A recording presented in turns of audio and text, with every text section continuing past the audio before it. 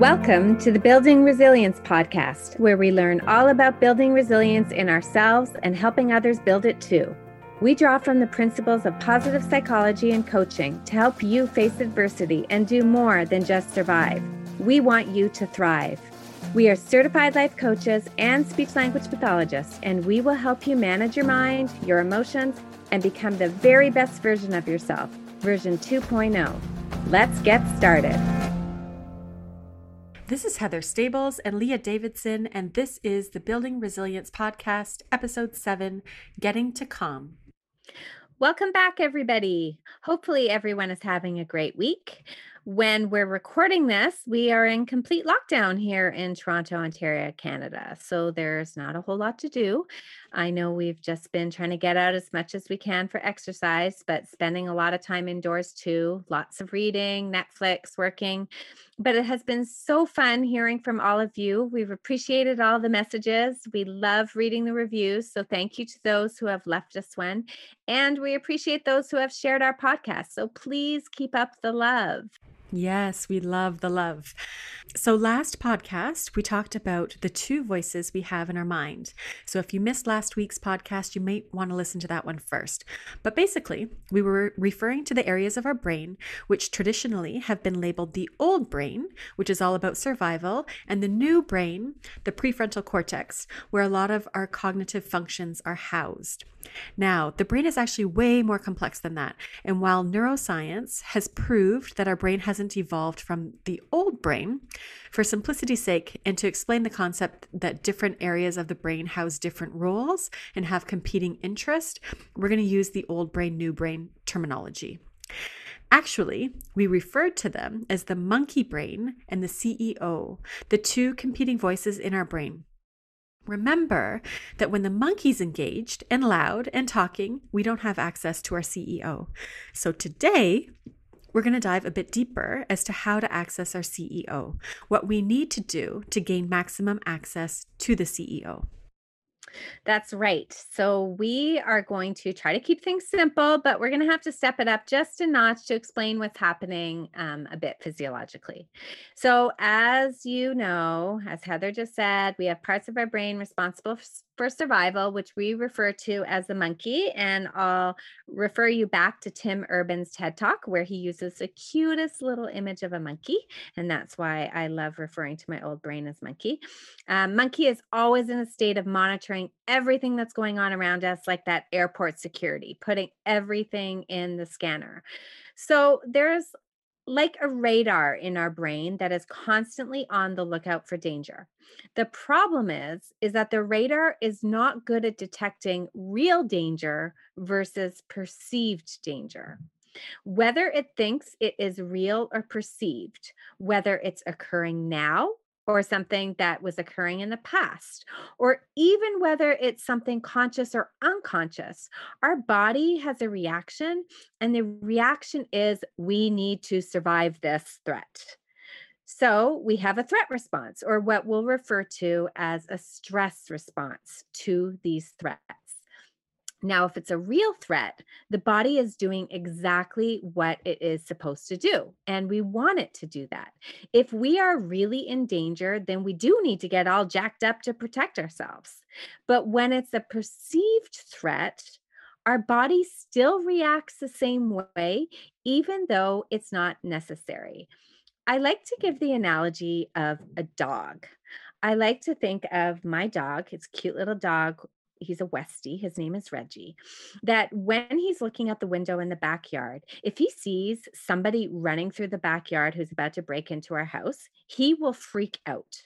That is a real threat. He will freak out and go barking uncontrollably.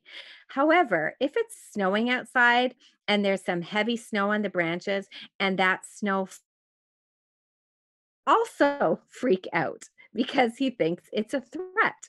So just like my dog, Reggie, doesn't know the difference between a real and perceived threat and will have the same barking freak out reaction, our brain does the same thing. Mm-hmm. So our body has an autonomic nervous system.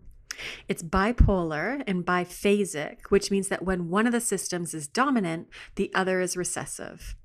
Our sympathetic nervous system is where the stress response is triggered.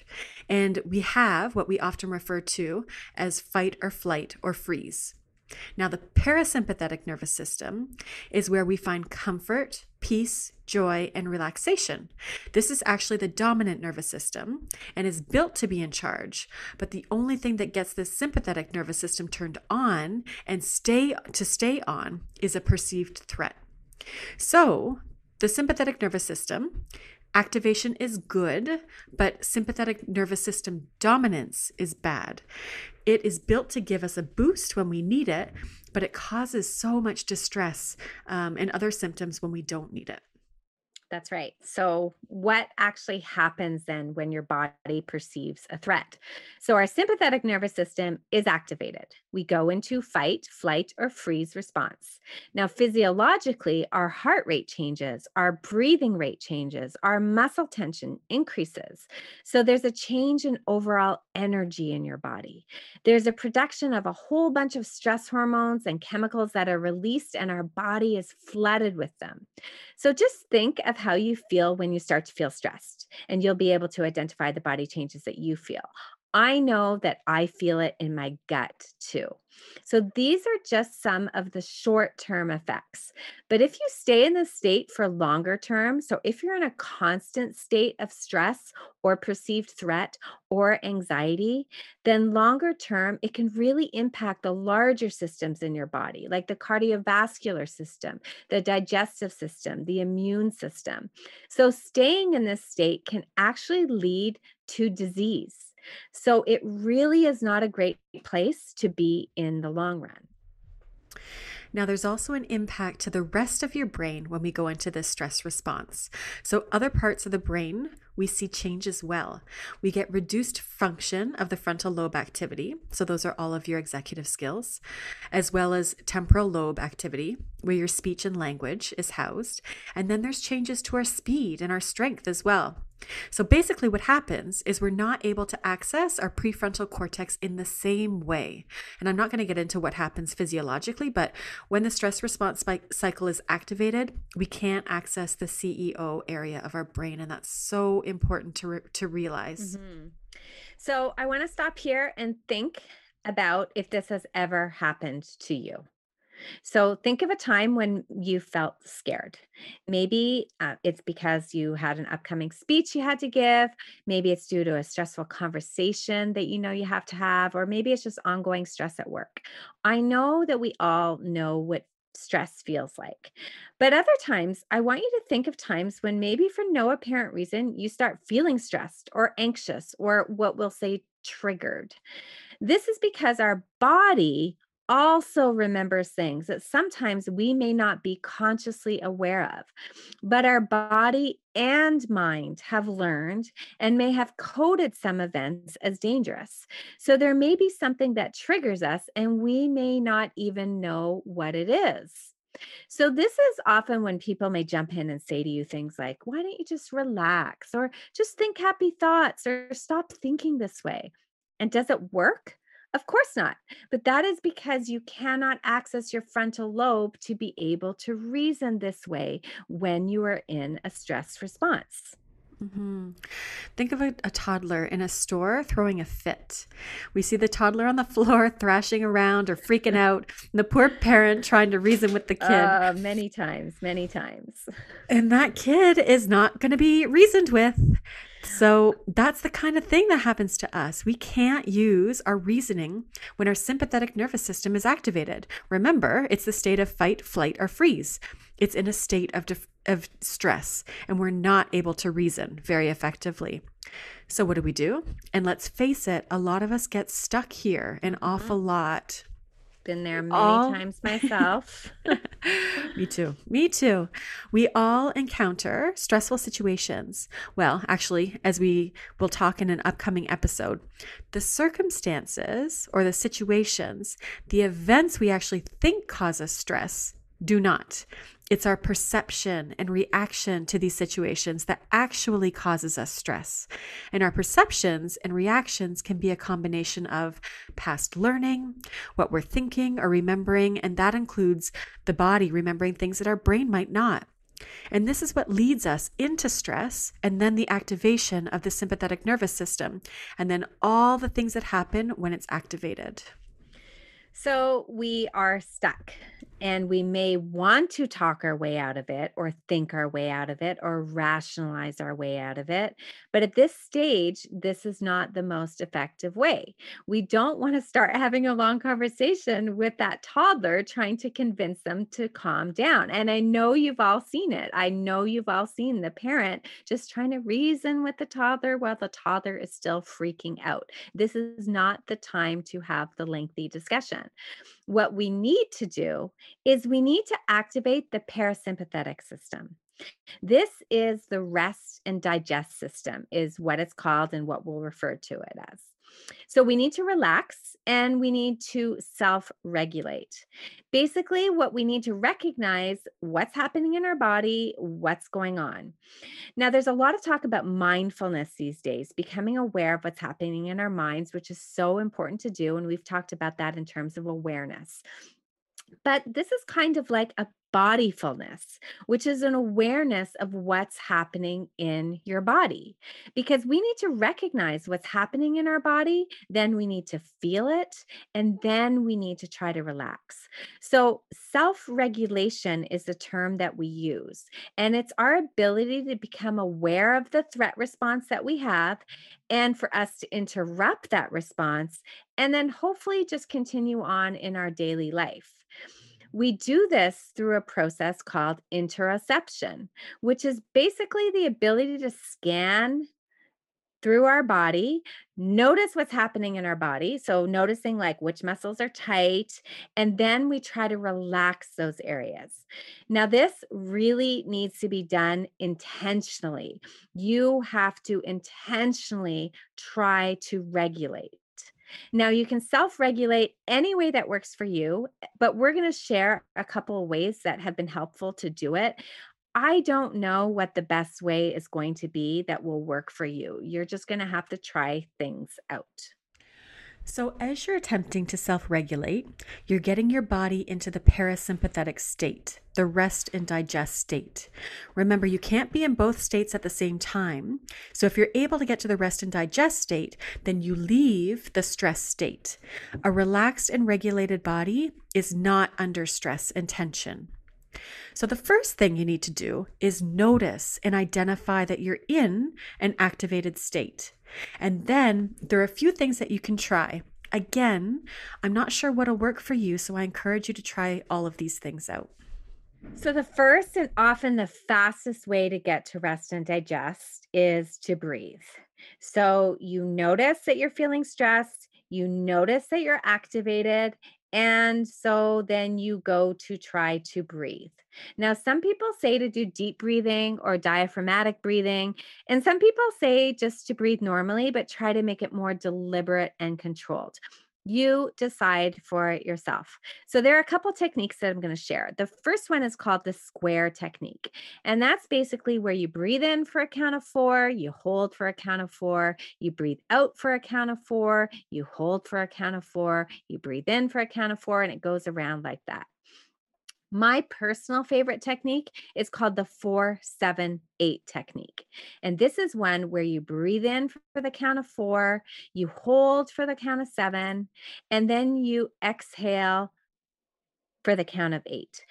You're going to be breathing in through your nose and exhaling through your mouth. And even when you exhale, you can make like an audible sigh, like really get that air out. The exhale is the most important part. So that's why I like 4-7-8, because I actually like having the long exhale. So, controlled breathing is a quick way to get from stressed to rest and digest. Try it out, and you often will see like there's a change in your body that just feels like you're just calming it right down as soon as you start doing some controlled breathing. And another way is through movement. Often when you're stressed, the body has a lot of energy. Remember, in many cases, it thinks that it needs to fight or flee. So it has a lot of energy and it's ready to move. So you want to move. And some people want to move before they try to breathe or relax. It's entirely up to you. So get out there and get rid of that energy. energy. You can do this by going for a walk, a run, doing push-ups, dance, doing anything to get the energy out. If your energy is low, this can also help you boost your energy. So movement and exercise is so important. And I just want to jump in here, Heather, and highlight the importance of getting this movement, like daily exercise, all the time, not just when you're feeling stressed, because or when you're having like an activation of stress. So I like to explain it like we all have an energy budget or a point system, whichever one we want to use. So at the end of a stressful day, maybe you have 20 points or $20 of stress in your system. Now, if you decide to go for a walk or a run or do some exercise, you'll use up some of those points. You'll spend some of those dollars. So then at the end of the day, maybe you'll be at 50. So the next day, you'll start at 50 again. You'll build up more stress. And then at the end of the day, or at some point, it doesn't necessarily have to be at the end of the day, but at some point during the day, if you use some of your points or bucks, then it goes down. But if you are never getting out there and getting any movement, then what happens is you'll go through the day, you'll build up to say 100 points or $100. The next day, you start at 100 points or $100. You build up more stress during the day. Now you're at 200. Then the next day, you build up more. Now you're at 300. So the stress keeps climbing. So it's like you become a pressure cooker and you want to alleviate some of that steam every single day. And that is the importance of regular exercise for your stress and for your mental health. You want to get rid of some of that steam before it accumulates and then blows in whichever way it's going to blow. So the third thing, the opposite to movement is actually relaxation. So this may be a go-to for many people. Now, Dr. Eric Gentry, he's a trauma expert. He refers to a technique that he calls the wet noodle. Sounds very scientific. But basically, you scan your body, you feel the tension, and then you let your body go limp. And it goes limp, just like a wet noodle. And I love this technique because I can just be sitting anywhere and just remind myself, okay, wet noodle, and just let myself completely go limp and relax. And you notice such a big difference.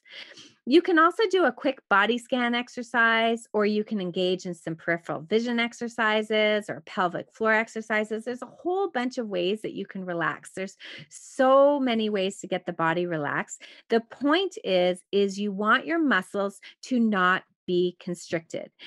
You can't be relaxed and stressed at the same time. So you want to get to a relaxed state, however that works for you. Mm-hmm. Another way is through meditation and meditative exercises. We need the body and the brain to understand that there is no threat. So we need to get into the present. Mindfulness and meditation are key ways to do that, but not everybody is practiced or even feel like they can do it. It's a great idea to start up a practice. And there are some amazing apps like Headspace and Calm or guided meditation that can help you. And there's also techniques like EFT tapping that I've recently been exploring and finding really helpful. But if you're not well versed, or if it's not something you're currently doing or want to do right now, that's okay. There's other things that you can do to bring you in the present, like a grounding technique. 5, 4, 3, 2, 1. Have you heard of this? It's all about explaining 5 things you can see, 4 things you can feel, 3 things you can hear, 2 things you can smell, and 1 thing you can taste. You can also play music, listen to music, do puzzles, art, knit. All these things keep you in the present. For some people, it's spending time in nature, myself included. Walking, could be running, it could be yoga. Any activity that you can get lost in, where you get into that state of flow that you can be fully present with. And for some, maybe it's even journaling. That's right. So those are the 4 ways to get us relaxed and regulated. We can do breathing, we can go through movement, we can do relaxation activities, and we can do meditation or meditative activities. Now, after we're in this rest and digest state, then we have access again to our CEO. Then we can start using all the cognitive strategies. We can start working on our thoughts and managing our minds and talking things out. But remember, we usually can't access these things with maximum benefit until we've moved ourselves from the stress response to the rest and digest. So, I also want to mention the importance of practicing these things. So I'd like to think of being a pilot. Whenever a pilot gets ready to fly, they review the emergency procedures. They are well aware of what to do, how to do it, and they're trained. And so if an emergency happened, it's not like it's the first time that they're like, pass me the instructions and trying to read the instructions, trying to figure it all out. They are very well versed because they have practice and practice and practice, but they keep reviewing it. So it's top of mind and it's easy to access if they need to. So it's the same with these tools. The more we practice them, the easier it is to pull them up when we need them. It's much harder for the first time when we're confronted with a perceived threat. We feel our body go into the stress response. If we've never practiced any kind of deep breathing or relaxation, it's hard to do for the first time when we're in that state. Now, it's also worth mentioning that these tools are ongoing. We will have to use them, and I'm not exaggerating, hundreds of times a day. But if you think about it, it's kind of like eating. We don't just eat one meal and then get surprised when we're hungry again. Well, I already ate breakfast. Why do I ever need food again? No, we're constantly needing to be feeding ourselves every single day, multiple times a day. And so it's the same with these things. We have to use them, we have to get good with them, and we have to use them over and over and over during the day. So figure out when you need them. And it's kind of like food. We're just going to have to keep doing it to get ourselves to a state of rest and digest. Yeah. So, lastly, if you find that you're having a hard time self regulating, then it might be helpful to co regulate with someone first. So, what does that mean? Well, if you're in a situation and you see that someone is feeling stressed, they're having a hard time breathing, and you can see that they're starting to panic, rather than instructing them verbally to calm down, which we know doesn't work because they don't have access to their CEO, we just start modeling breathing with them. We can help count the breaths. We can help guide them to relax their muscles. We serve as their role model if they can't do it on their own. And this is especially good for parents to do, to model themselves regulating and then co-regulate with their kids to teach them how. So that's a lot of information. That's right. So much for our short and sweet podcast, but this is an exception. This is an exception. It's such an important part that we had to take the time to go over to teach you how to get to rest and digest. But basically, in sum, our brain perceives threats and goes into a stress response. This doesn't feel good, and we don't want to be making decisions from this state as we don't have access to our higher cognitive skills or our CEO. In order to access the higher cognitive skills, we need to get into the rest and digest state. And we do this by controlling our breathing, relaxing our muscles, moving to release excess energy, and then practicing meditative techniques to keep us in the present. From this state, we can access our CEO, and from here, he can try a lot of the cognitive exercises that are very, very helpful. And really, what we spend a lot of time talking about in coaching. But we can't introduce the thinking skills if you're not in a place of calm. It's just not effective. So you've got to get to calm. Yeah, and that's exactly why as coaches, we spend so much time talking about our thinking skills and managing our minds. But that's why we wanted to do this podcast, because you kind of have to get to a place of rest and digest and relaxation and calm if you want to make use of all the thinking tools that we have. So to help you out, we've created a free download that summarizes these strategies, because I know there was a lot of information that we threw at you. So there's a link to the download in our show notes, and we encourage you to download it and start practicing these strategies right away. And as always, it's been fun. We appreciate you all. Don't forget to leave a review. And if you can also come find us on Instagram, we are at hl.lifecoaching.